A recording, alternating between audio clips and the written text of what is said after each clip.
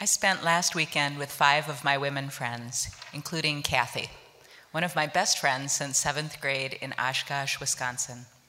Kathy is a wonderful storyteller. She entertained all of us with tales of our teenage escapades, many of which I didn't remember.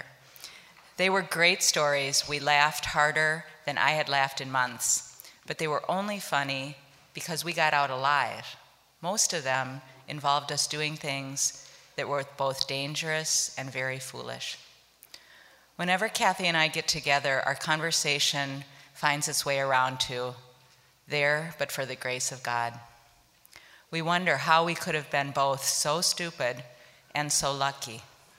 We wonder about how we made it from very troubled teens to mostly intact adults. How does wholeness survive in the midst of so much brokenness? The summer I was 15, I left my very troubled life in Oshkosh to live with my cousins in Roseville. An older cousin was away at school, and his basement room was given to me. He was a hunter and an aspiring taxidermist. Over his bed hung the head of a moose. Squirrels, chipmunks, and other small rodents were positioned at play along the top of his dresser. Several big fish were mounted on boards. Antlers were nailed up here and there. This room of dead animals was always dark and cool. The only window, a tiny non-egress opening high upon one wall. The smell was dank and unusual. A blend of mold, formaldehyde, and dust. But this room was both creepy and comforting. I liked the cousin who lived here, and his handiwork, an expression of his care and precision, touched me.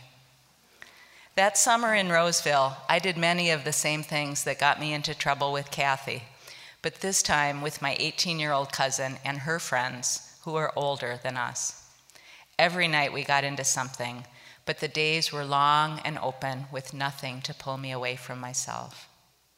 What I did during those days was to sit on my bed and write.